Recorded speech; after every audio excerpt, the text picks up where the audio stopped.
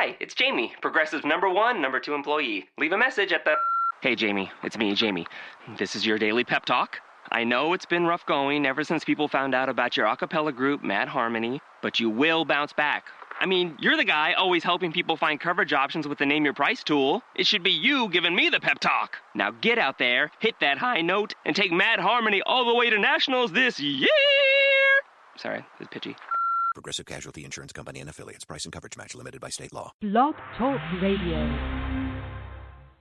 Oh, Mama, I'm in fear for my life from the long arm of the law. Got miles to go before we sleep.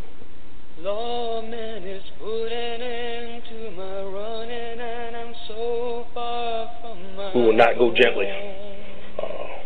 We're going to unleash hell here in December. Oh, Mama, I can hear you crying. You're so scared and all alone. Hey, somebody fix this guy's buckle so he can play football. Coming down from the gallows, and I don't have very long. It finally found me. Renegade, you had it made. Street all around me. Never more to go astray. This will be the end today of the warning man. Oh, Mama, I've been here all the time and had a heart on my head. Long as the dead or alive, it's for sure. Those guys were definitely in the house the other night. Kevin Green was in the house the other night. Greg Lloyd was in the house the other night. But most of all, the Pittsburgh Steelers defense was in the house the other night at Heinz Field. Renegades all around. A beautiful redemption on Sunday night at the tune of 43-14. Pittsburgh Steelers over the Kansas City Chiefs. You know I'm feeling good. I know all of Steeler Nation is feeling good. And the six-pack of Factor Fiction is definitely going to be feeling good tonight. My name is Brian Anthony Davis. As always with me is someone that I know is feeling good up in Syracuse, NY. His name is Zach Barnes. How are you feeling, my man? Brian, could I be anything less than elated right now? I mean, how can you not be happy with the way that the Steelers played on primetime TV Sunday night?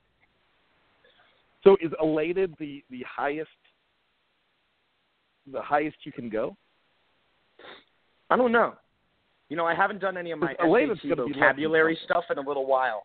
I haven't done any SAT words, but I'm sure if I look back in that book, I could find one. 1988. So I think that's really changed. Brian, before we get started, I found out a detail from a friend of mine the other day. Get a load of this. I thought this was very creative. They basically have this fantasy league, right?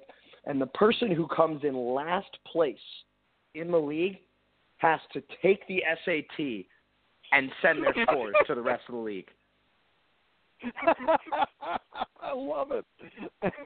That is great. Steeler Nation, remember that one. Instead of getting a Bieber tattoo on your calf like some people have to do, that would be great punishment. I think we should start a league and do that. But I'm definitely going to work hard on the league because I don't want to share my scores with anybody. I will tell you that right now. The one score that I want to share is 43-14, Zach Barnes. 43-14 the other night. And those 14 might as well be 0 because that was garbage time when they happened. And I don't even think they should really count that against the average of the defense. That's how dominant that team was the other night. What were your thoughts on the game, my friend? Oh, my God. I mean, first off, the first word that comes to my mind, Brian, when I take a look at that game is effortless. I mean, the Steeler offense just gets out there and really looks dominant from top to bottom, from the moment of the beginning whistle until they, sent their second line on to actually play. I was nothing less than really, really happy with it. I think anybody who was watching was definitely happy with a solid return from Le'Veon Bell as well. But Ben, really utilizing that ability of his to throw to other targets other than AB. We all know that Antonio Brown is the top wide receiver in the league, but right now he's got a great supporting cast that's stepping up, making big plays for him. Marcus Wheaton, we saw him involved in that first drive on the 2-point conversion. Sammy Coates was down the field a lot of opportunities towards Coates. Darius Hayward-Bay caught the first touchdown of the game. I mean, we were seeing the offense fire on all cylinders. The defense looked great. Jamal Charles had nothing going the whole night, but the offense really to stand alone. Have we ever remembered a time when the Steeler offense has been this good? It's really, really good, Brian.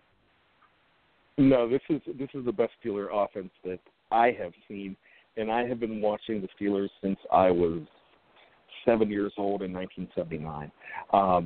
So when I could really pay attention that's when I was first able to start paying attention, and I do not remember an offense with all the ponies, which will lead us to our very first question of the night, I believe.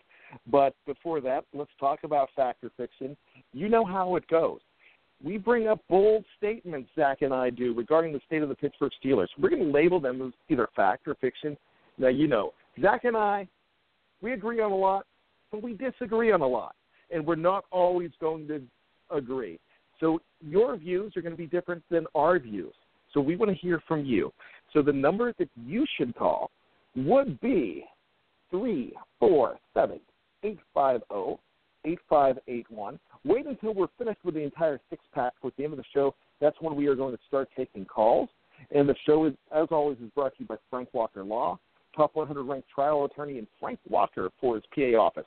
Call 412-212-3878. Or to reach his West Virginia office, call 304-712-2089. You should also check out his website, frankwalkerlaw.com, to see how he can help you in your time of need. Frank Walker Law, real talk, real experience, and real results. So, Zach, let's break into the fact or fiction and go ahead and get started with this.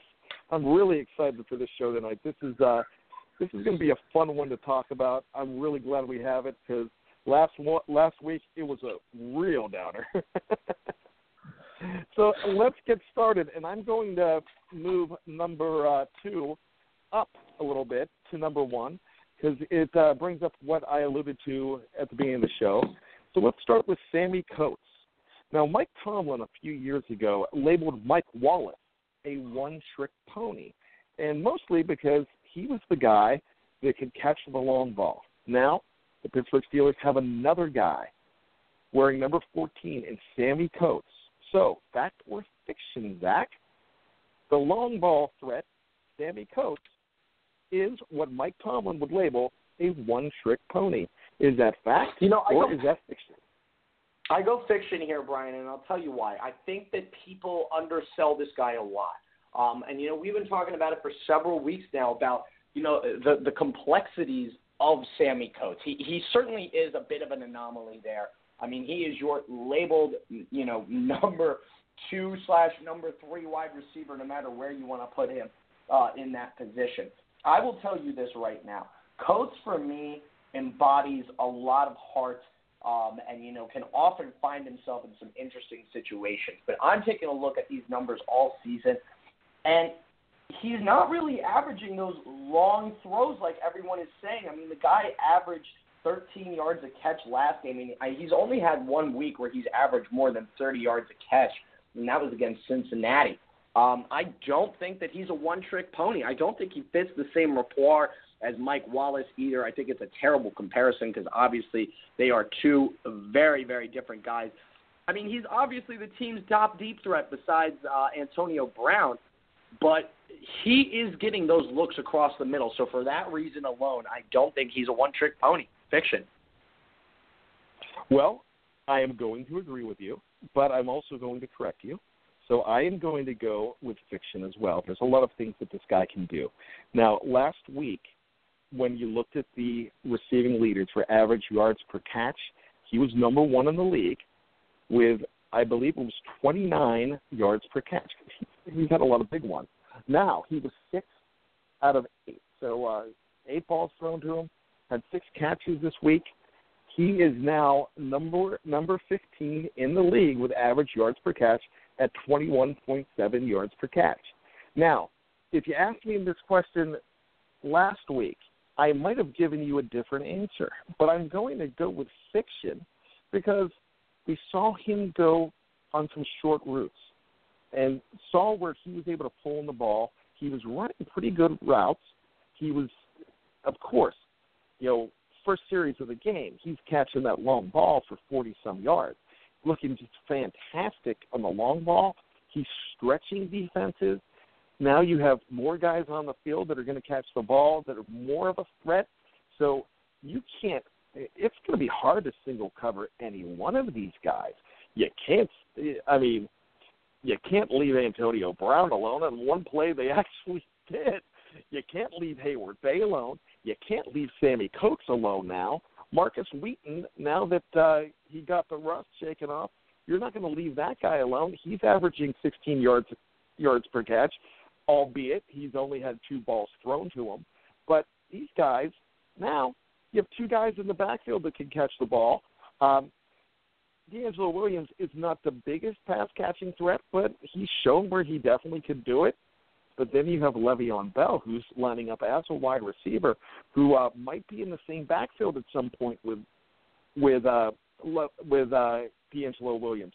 So there are so many weapons on that field. It's Christmas every day of this season for Ben Roethlisberger. He's like a kid in the candy store.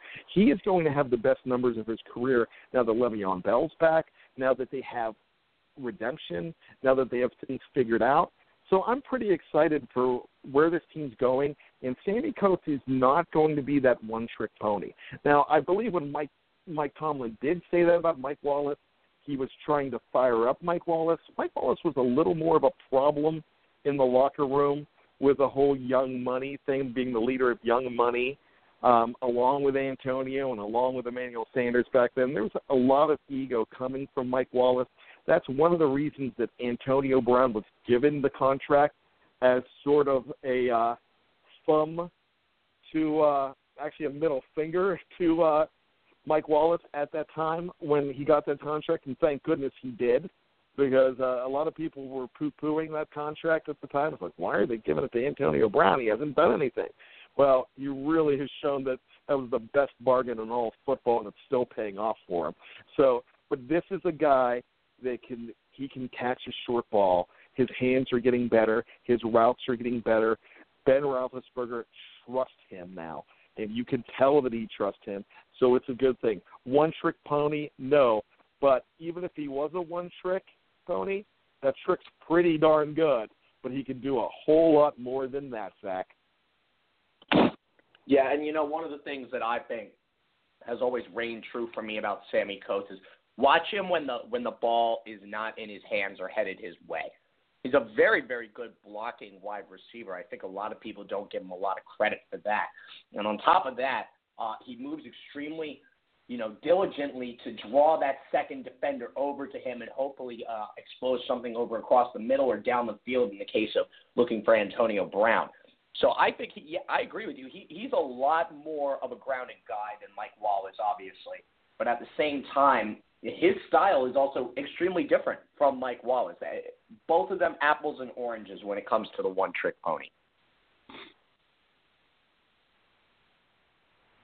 Well, I will go ahead and agree with you wholeheartedly on that. Let's go ahead on to number 2.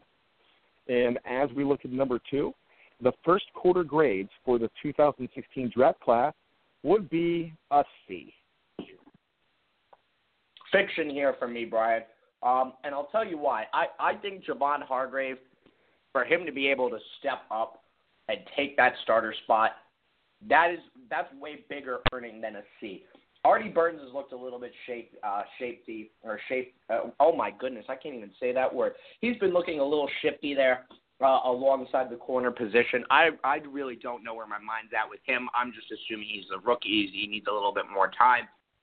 I think Javon Hargrave alone really makes it more of a conversation in that B range. Listen, no one's killing it by any means.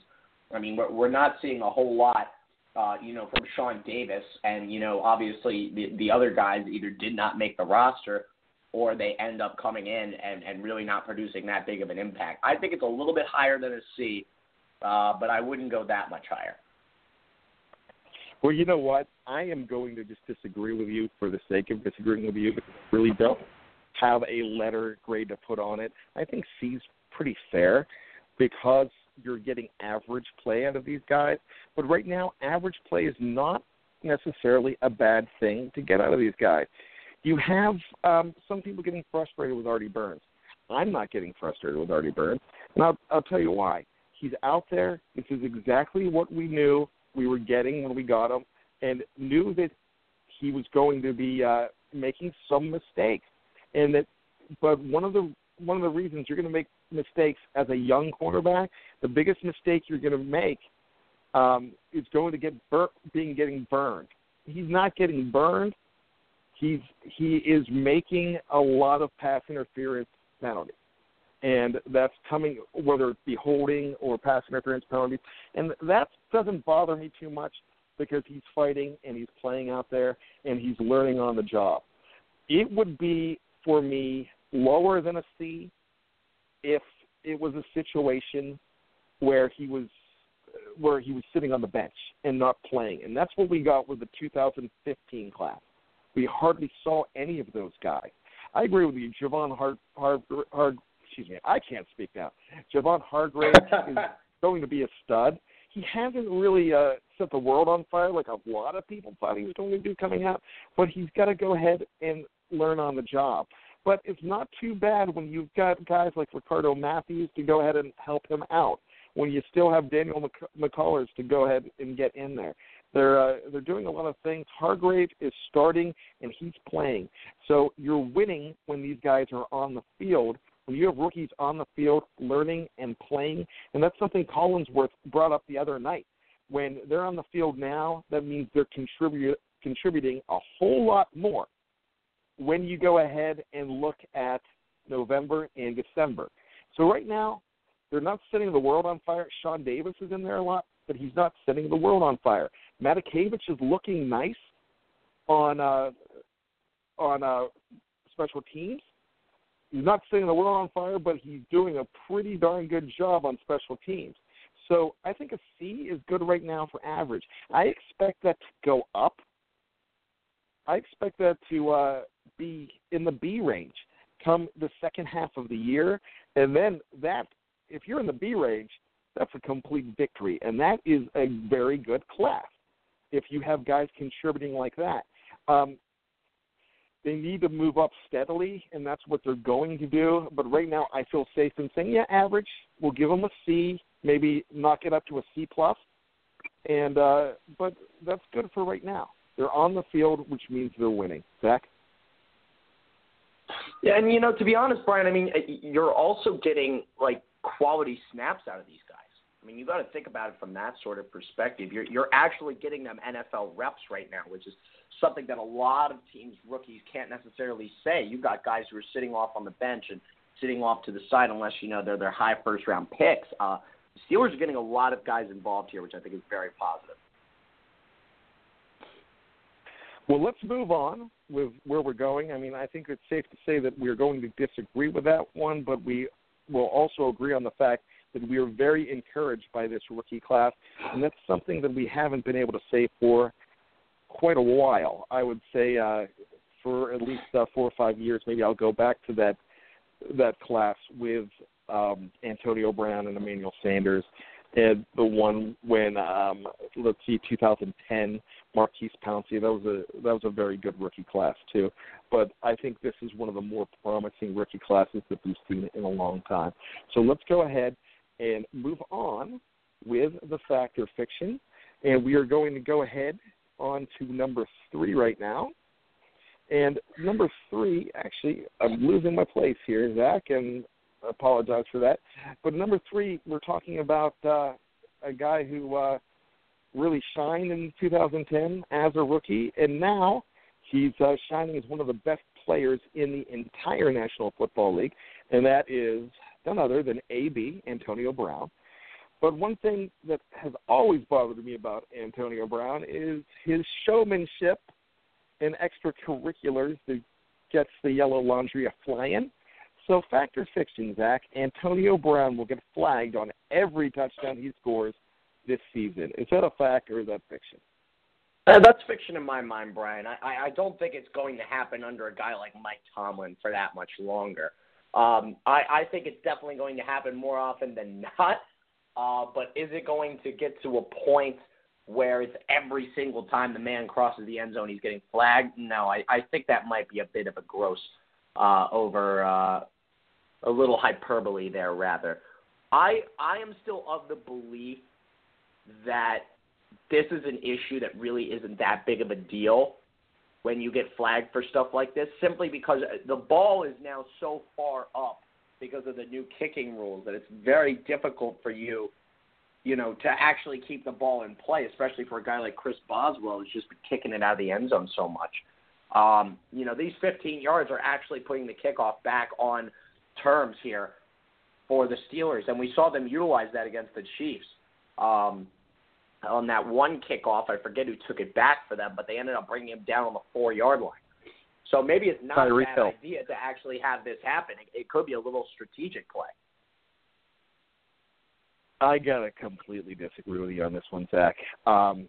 Will he get flagged on every touchdown he scores this season?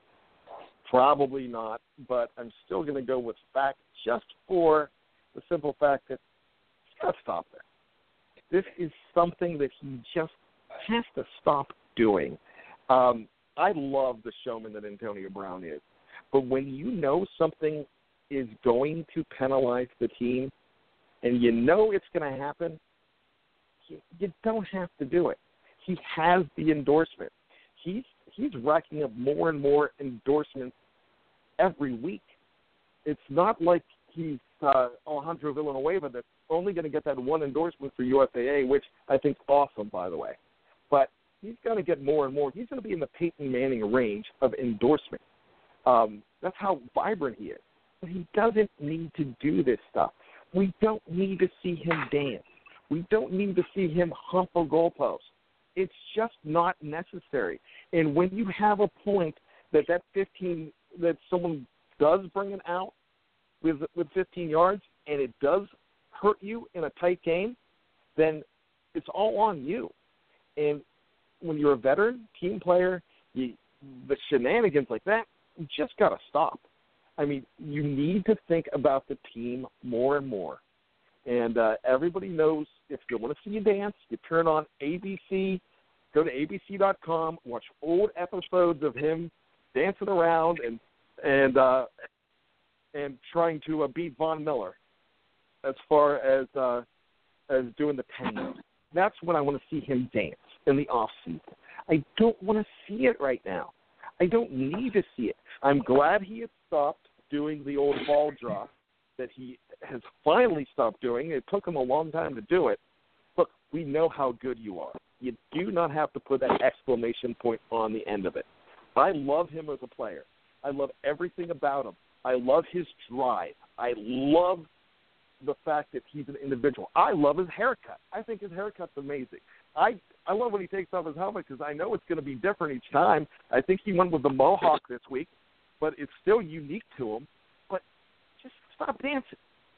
I don't need to see it. If I want to see someone twerk, I'd rather watch Miley Cyrus twerk, and she's a total slut bag. But I'd at least rather watch her than Antonio Brown do it.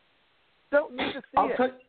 So Brian, here's my at this point. Brian, here's my thing with that, though. I think that this sort of dancing and these shenanigans and whatnot, though they may seem like shenanigans to some, in my opinion, they are sort of acclimating him to a younger generation. I think it's making him a very popular person. You know, the fact that he's willing to have fun. I mean, think about, like, one of the guys in the league right now who gets a lot of positive publicity because he has a lot of fun is Rob Gronkowski. And I think the fact that Gronk has so much fun resonates with fans. It's like, hey, he's a normal guy just like the rest of us, though he has absolutely unbelievable talent on the gridiron. But here we are with a guy like Antonio Brown. First off, you're blessed enough to have him on your team. And I get that the penalties might start to be excessive, but, I mean, is it really hurting anything? Like, is they really affecting that? I mean, you gave the example If it comes down to a close game and God forbid something happens, that's on you. But we haven't seen that yet. Zach, you saw what 15 yards, even though it wasn't on a kickoff return, you saw what 15 yards able to do in the playoff game against Cincinnati. It was to our benefit. Those penalties won that game. I know it's a completely different story. It wasn't done in the same way. In fact, why Vontaze Burfict was not flagged for running into the tunnel, I don't understand. I'm still angry about that, and the Steelers won that game. But here's the thing. I know I sound like an old fart right now. I know I sound like the guy that should be chomping on a Werther's original and yelling, "Kids, get off of my lawn." But I'm done with it. He can be a showman elsewhere. Hand the ball off. I mean, you can do what you need to do. You can dance a little bit, but don't try to sell yourself every week. You are sold. The guy is sold. And if this kind of stuff is trying to sell endorsement and not win football games, then you're being an individual, and you're not being a team player at that point. I'm not saying that he's not a team player. I like what he does with the young receivers.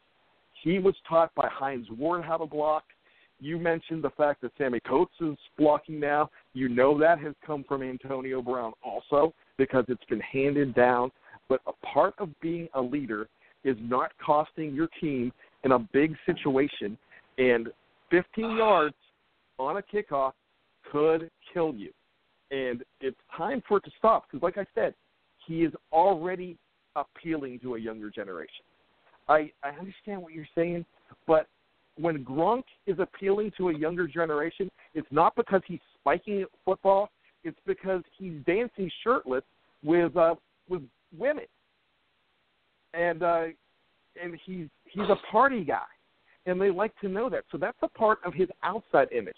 But Bill Belichick does not let that go on the field. It does not happen in New England. So as much as Gronk is appealing to the younger generation, the fact that Gronk scores 18,000 touchdowns for your fantasy team a year, that's what's ultimately selling Gronk. What sold Antonio Brown in the first place is the fact that he keeps on upping the bar on receptions every single year. What he's doing on the field, every time he touches the ball, he's dynamic. But when you're risking injury doing flips into the end zone like he was still doing last year, when he's jumping and straddling a goalpost, I mean, I know it's to sell your brand. I know the whole business is booming thing, but he does so many things to sell his brand off of the field. His brand is the fact that he is a fantastic football player, and that's all it needs to be, Zach. All that it needs to be. I get what you're saying, but, Brian, at the same time, it hasn't bit us yet. And until it bites us, I really don't have a problem with it. Yeah, but that's like saying don't put your seatbelt on until you get in an accident. Or shouldn't we be cautious? That's a very good example. Just avoid the penalty, avoid the injury, I'm not talking the penalty, but avoid the accident in the first place. And if we have an accident, know that we have that seatbelt on and we're safe. Or that's like doing something that, okay, I'm going to keep doing it until it hurts me. But here's the problem.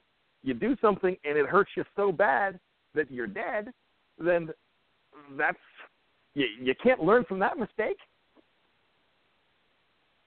I understand it. I'm telling you, the older generation will turn on him in a second if he costs him a game, if he costs this team a game for something stupid like 15-yard penalty that sets up a field goal. Because I'm telling you, the Justin Tuckers of the world, they can hit a 60-yard field goal these days.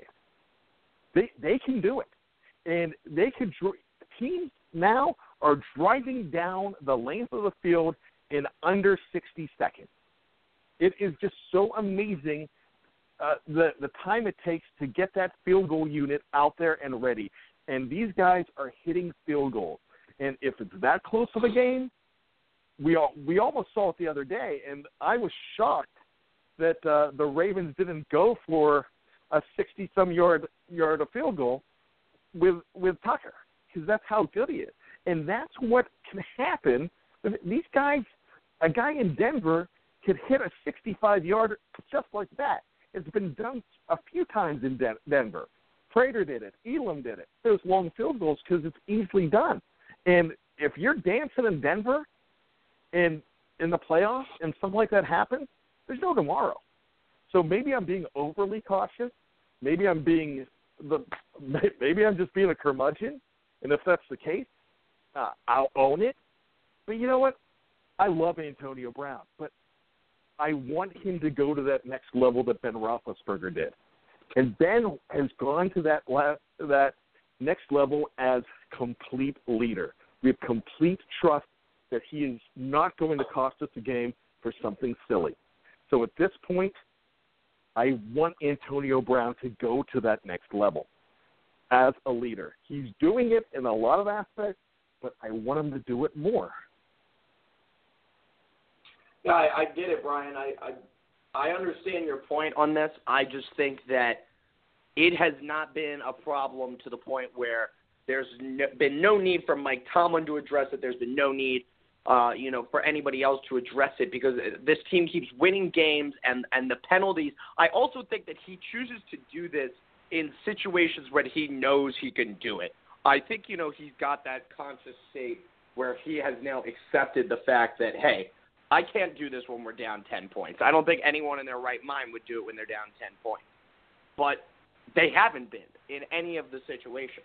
So I think it's okay for now. The second that he does it at a wrong time, I will agree with you. But like I said, it hasn't been a wrong time yet.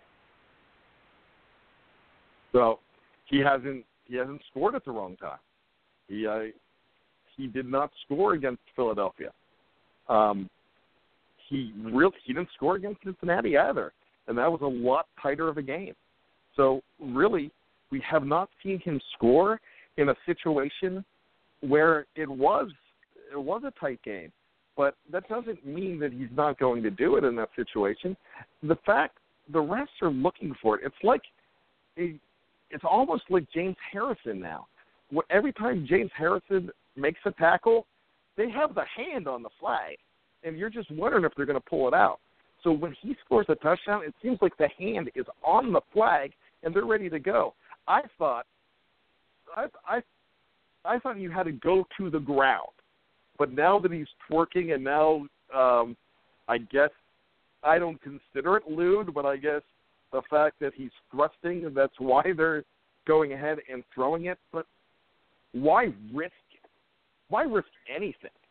I mean, if you're up 14 points and he's dancing, and you get the 15-yarder, and next thing you know, it's a 7-point game for the National Football League. It's not like you don't have the 85 Bear defense either. No time is the right time anymore. It's just going to that next level. We are going to disagree on this all night long, Zach, and that's what the nature of this show is. So I'm glad we had this topic tonight, but we better move on. We are at the halfway point of the show at this point, and once again, the show is brought to you by the one and only FrankWalker.com. So remember Frank Walker Law for all of your needs. We are going to go ahead and move on with the show. So number 4, the injured Steeler whose return is the most pressing is Ryan Shazier. Is that fact or fiction? Brian, that's got to be fact. This guy, I said it a few weeks ago, he embodies Steeler football. He is a hard-hitting leader on the defensive side, and I have a feeling you're going to agree with me very much so on this one because I think the world of him, and I think that he's got tremendous potential to come in and make this defense even more dominant than it's already been. I think he's the guy that you miss the most right now. I couldn't think of anybody else who would even get close. You know what? I'm going to go fiction.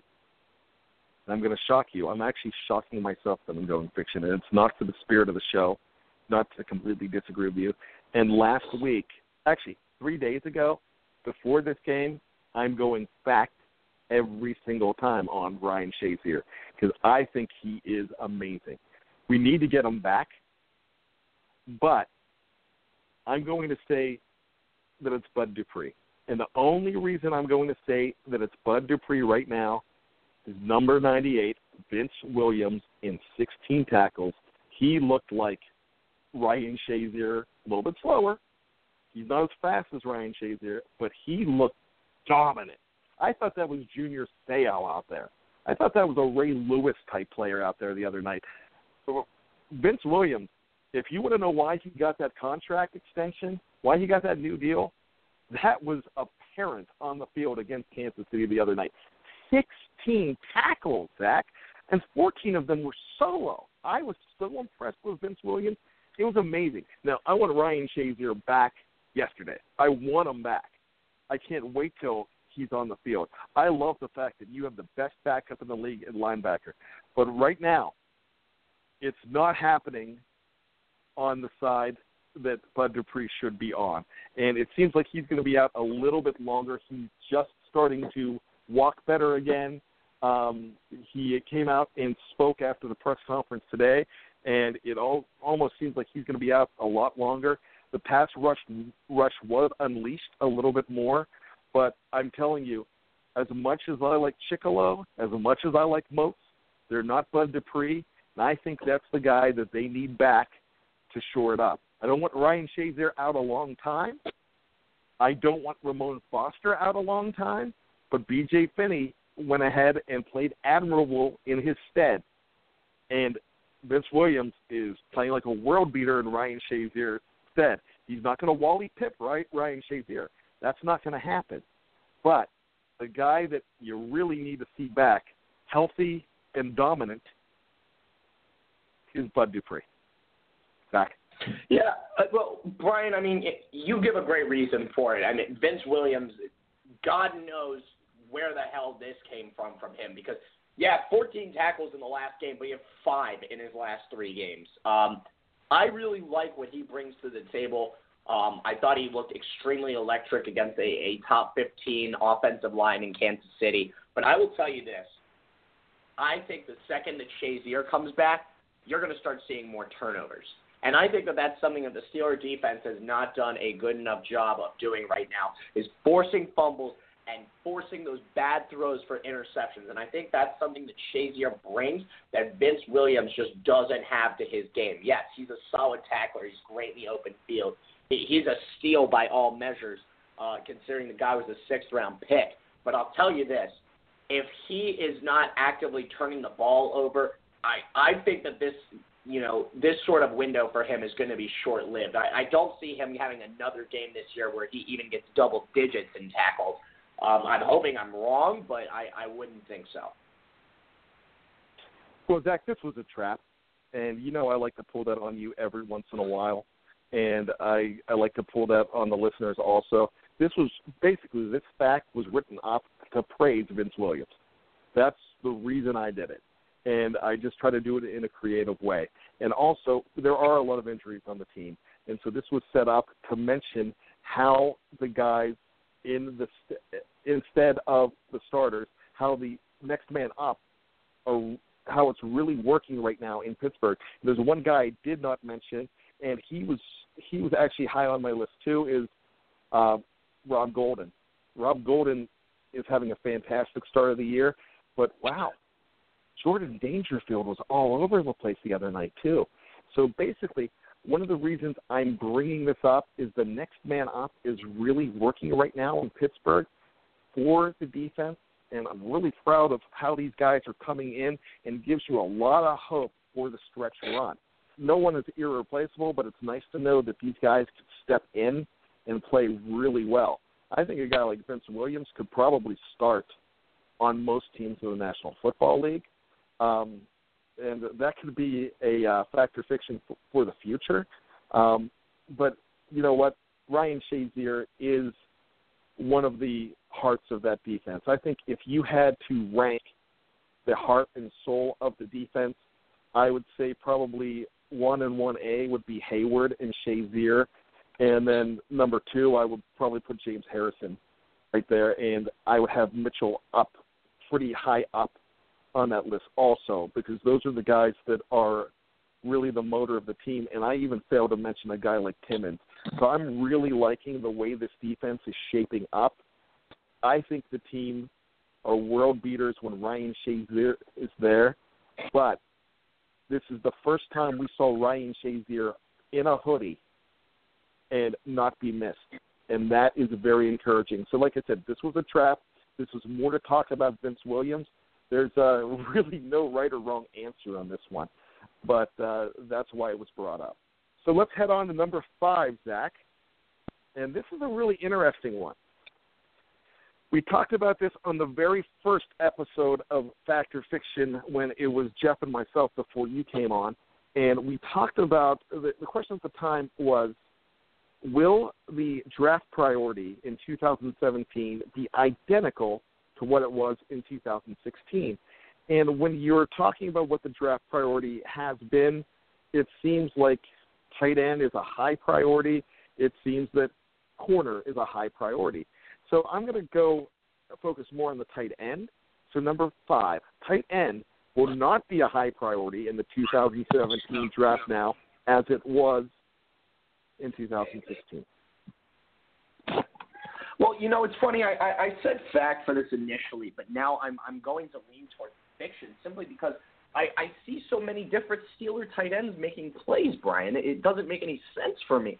I mean, Jesse James out there looks like he's been doing what Heath Miller was doing for years, and then somehow Xavier Grimble comes into play every once in a while, and we're even seeing a little bit of David Johnson too. So I think all in all, yeah, we're only seeing good things right now from the Steelers tight ends. What is the need to go out and draft one right now? You know, we haven't even mentioned whether or not Ladarius Green is going to be cleared to play here in the returning future. Jesse James and Xavier Grimble, man, they're having seasons, and honestly, I would not be that worried. Yeah, I am going to agree wholeheartedly with you. Tight end has fallen down considerably as far as needs go. Here's the thing about Jesse James. You know he can catch a football, and he has been doing a very good Heath Miller impersonation on catching the football. And Ben, every time he throws to this guy, he's getting more confident in him. And he is, when you become, and we've talked about this before, when you become a Ben guy, big thing, because he is going to look for you. And he's looking for James more than he is Grimble, but Grimble's very valuable too. And these are 2 second-year guys out of big schools, Penn State University, USC. And they're 2 guys that can really play very good football, and they can really catch the ball.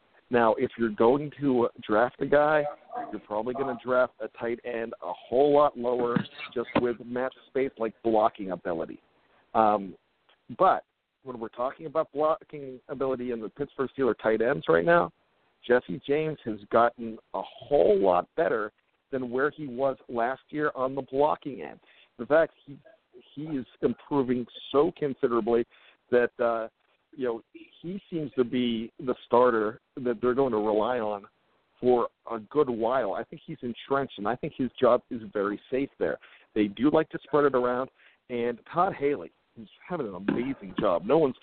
Is doing an amazing job. Nobody's talking about fire Todd Haley, and if they are, they're just smoking crack at this point. But Todd Haley did some very amazing things in that game the other day by having two linemen eligible at different points. You knew they weren't going to catch the ball, but they were out there lined up as tight ends to go ahead and help block the run, but they were also out there in passing situations to help block. So their blocking ability, they're doing different schemes on the line with linemen being tight ends, and they're mixing things up a whole lot more. That's Munchak, that's Haley, and they have the belief that they could throw the ball to these guys and be very confident that they're going to catch it. Then you have a dynamic pass catcher that hopefully you're going to see him, Ladarius Green, but even if he doesn't come back right now, at this point it's just like, okay, you wasted some money on that guy. And that's really what it is at this point. He's not needed. He just needs to get healthy at this point. You'd love to have him back, but he's just got to get healthy. But Well, if he doesn't come back great this just year, to have him. you're not missing a beat. It'd be great to just have him, from the perspective of, he's a guy who is more of that receiving-based tight end where you can leave Jesse James in as the blocking tight end. That being said, I think we're both in agreement here. This isn't really a big problem. No, they're. Can you honestly say? I can honestly say right now, I think they're loaded at tight end, Zach. I would say so as well. And no one thought we'd be having this conversation in August. In fact, when Ladarius Green was on the pop, everyone's like, "Oh my gosh, where's Heath Miller's phone number? Oh no, Heath Miller just moved back to Virginia. What are we gonna do?" So at this point, I mean, we had the fact or fiction that he's not coming back. You just get it out of your head. He's not coming back. And now no one's crying for Heath Miller to come back. And they love what they have in Jesse James. I haven't heard anybody criticize Jesse James. And then I'm hearing, who's this Grimble guy? Where'd he come from? People are excited about the tight ends in Pittsburgh right now. So, and it's not the fact that we need Ladarius to come back. We want him to come back, want that extra weapon. And here's a stat I want to bring up to you. I heard this when listening. Hillgrove brought it up during the game. And it was so interesting to hear that Ben had thrown to and completed a pass to every single eligible receiver. Not just the receivers, the backs. Every single person he threw to and completed a pass to that was on that were dressing to play, I think is absolutely amazing. Now, then they're like, well, hold on a second. Every eligible receiver, we can't go ahead and say that because Hubbard was ended up being eligible. He wasn't thrown to, but he's a lineman. So all guys wearing receiver-type numbers or running back-type numbers, they were, and Harris, I failed to mention Harris, the other lineman that was deemed eligible on a couple plays too. But anybody that usually is eligible to catch a ball, he was finding everybody. So what do you do with the defense with an offense like this? You brought it up earlier. When was the last time you saw an offense like this? Ben has so many weapons right now, and he can go to almost anybody. This is almost you can't cover this whole team because he has so many sets of reliable hands right now, Zach. It's just, it's glorious. Yeah, I think there's a lot to like here, Brian, and honestly, it's not even a problem here in my mind. No, this is it's great when you're debating the fact on how good something is or how great it is. And so right now we're really happy with tight end. So that leads us to number 6. Okay, we went from just Armageddon in week 3 against Philadelphia, went to redemption in week 4 against Kansas City, and then also saw the same week where the 3-0 Ravens, who a week before we were talking about that they could possibly run away. They're possibly the best team in the North. And I know you were on vacation last week, Zach, and one of the things we talked about, one of the facts, were the fact that the Baltimore Ravens are the best team in the North. Last week, Eric, who's filling in for you, he went fiction. I went fact, because at that point, last week, that was the best team in the North. Now, number 6, the Steelers have reemerged as the front runners to win the AFC North. Is that fact or fiction?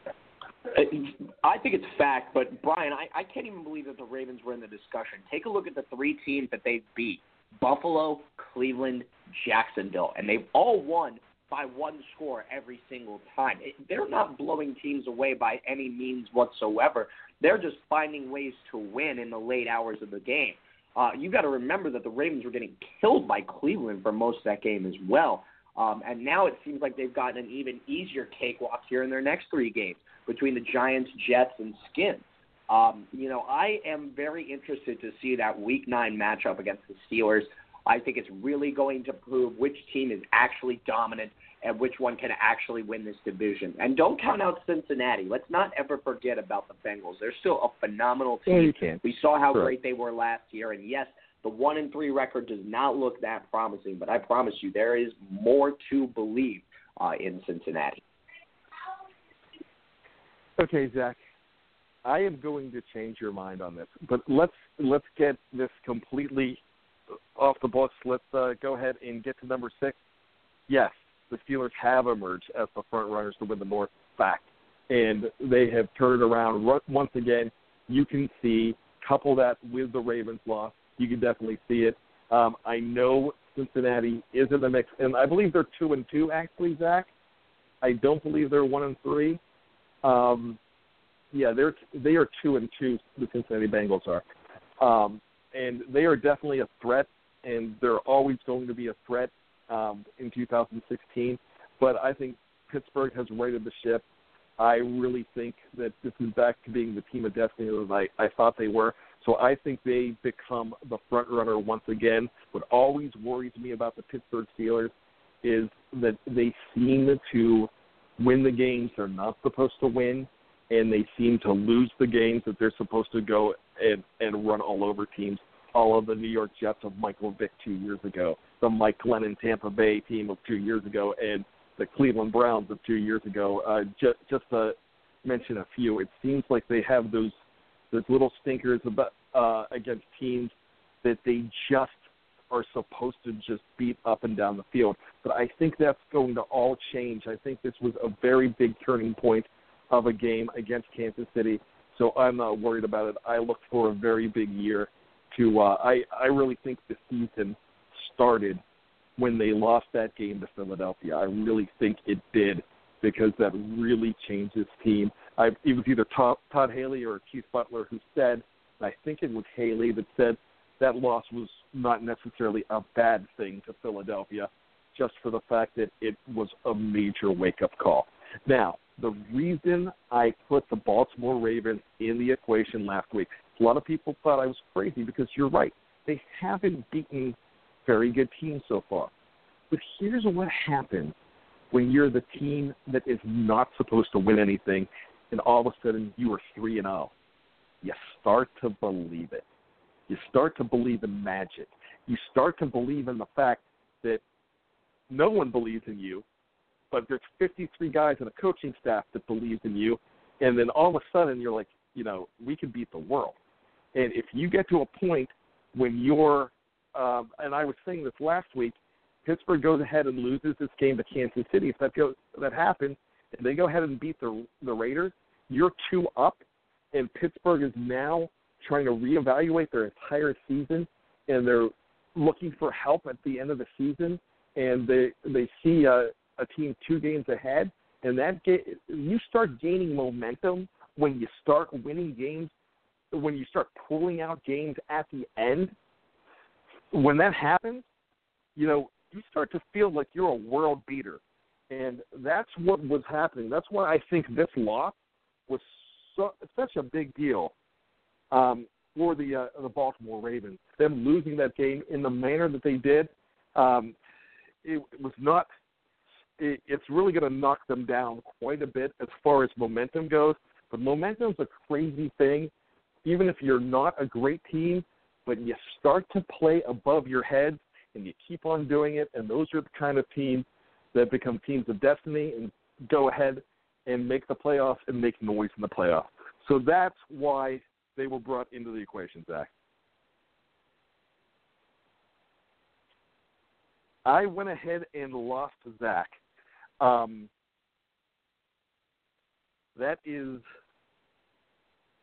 went ahead and lost Zach. So I'm going to go ahead and try to get him back on here. But that is the reason that was brought up, and that is for now. And we thank you very much for tuning in. I am going to go ahead and see if we can go ahead and get Zach back on the line. I'm having trouble with the board here, and sometimes I am not very technologically savvy, so I do apologize for that. But lots of great things happening with the Pittsburgh Steelers. Very excited on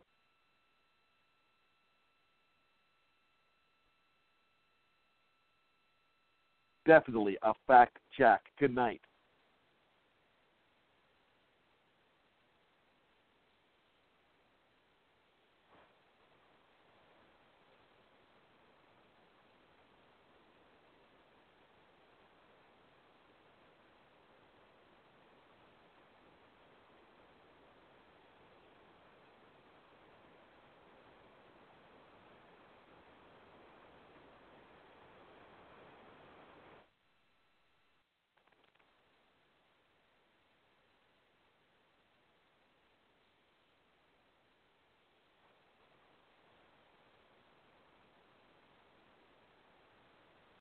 Aloha, I'm Clifford from your Manoa Safeway. Can't decide what to eat? Whether it's lunch or dinner, you'll find a perfect meal in the Safeway Deli. Handcrafted sandwiches, fresh sushi prepared by our in-house chefs, signature salads, our famous fried chicken and tenders. Add a side like creamy mashed potatoes or mac and cheese, all fresh and ready to go every day. Stop by this week to get a hot deal on rotisserie chicken, only $5.88 each with in-hand coupon. This is Clifford from Manoa Safeway, and we'll see you soon. There's a time and a place for black and white, like when you're learning to play piano, or when you want a big two-toned cookie, or when shopping for a pet zebra. But if you want to attract customers, there's no room for black and white. So go to Staples. Staples specializes in bold, hard-to-miss color printing. And now at Staples, get 20% back in rewards on color printing, from banners to brochures and copies to presentations. Print more color, save more money at Staples. In-store only. Ends 11/10/18. Restrictions apply. See store associate or staples.com/20back for details. Hello, I'm Spencer Hall from SB Nation, and I want to tell you about my new show, It Seemed Smart. It Seemed Smart is a show about people doing things that, for some reason or another, seem smart at the time. Those things might include doing a little cocaine and driving a bike up a mountain. Or, I don't know, maybe racing 100 miles per hour across the country in the middle of the night with no one's permission. Or even stealing a bat from an umpire's room in a Major League Baseball park. Check it out, and if you like it, tell a friend. I'm Spencer Hall. Don't do anything smart.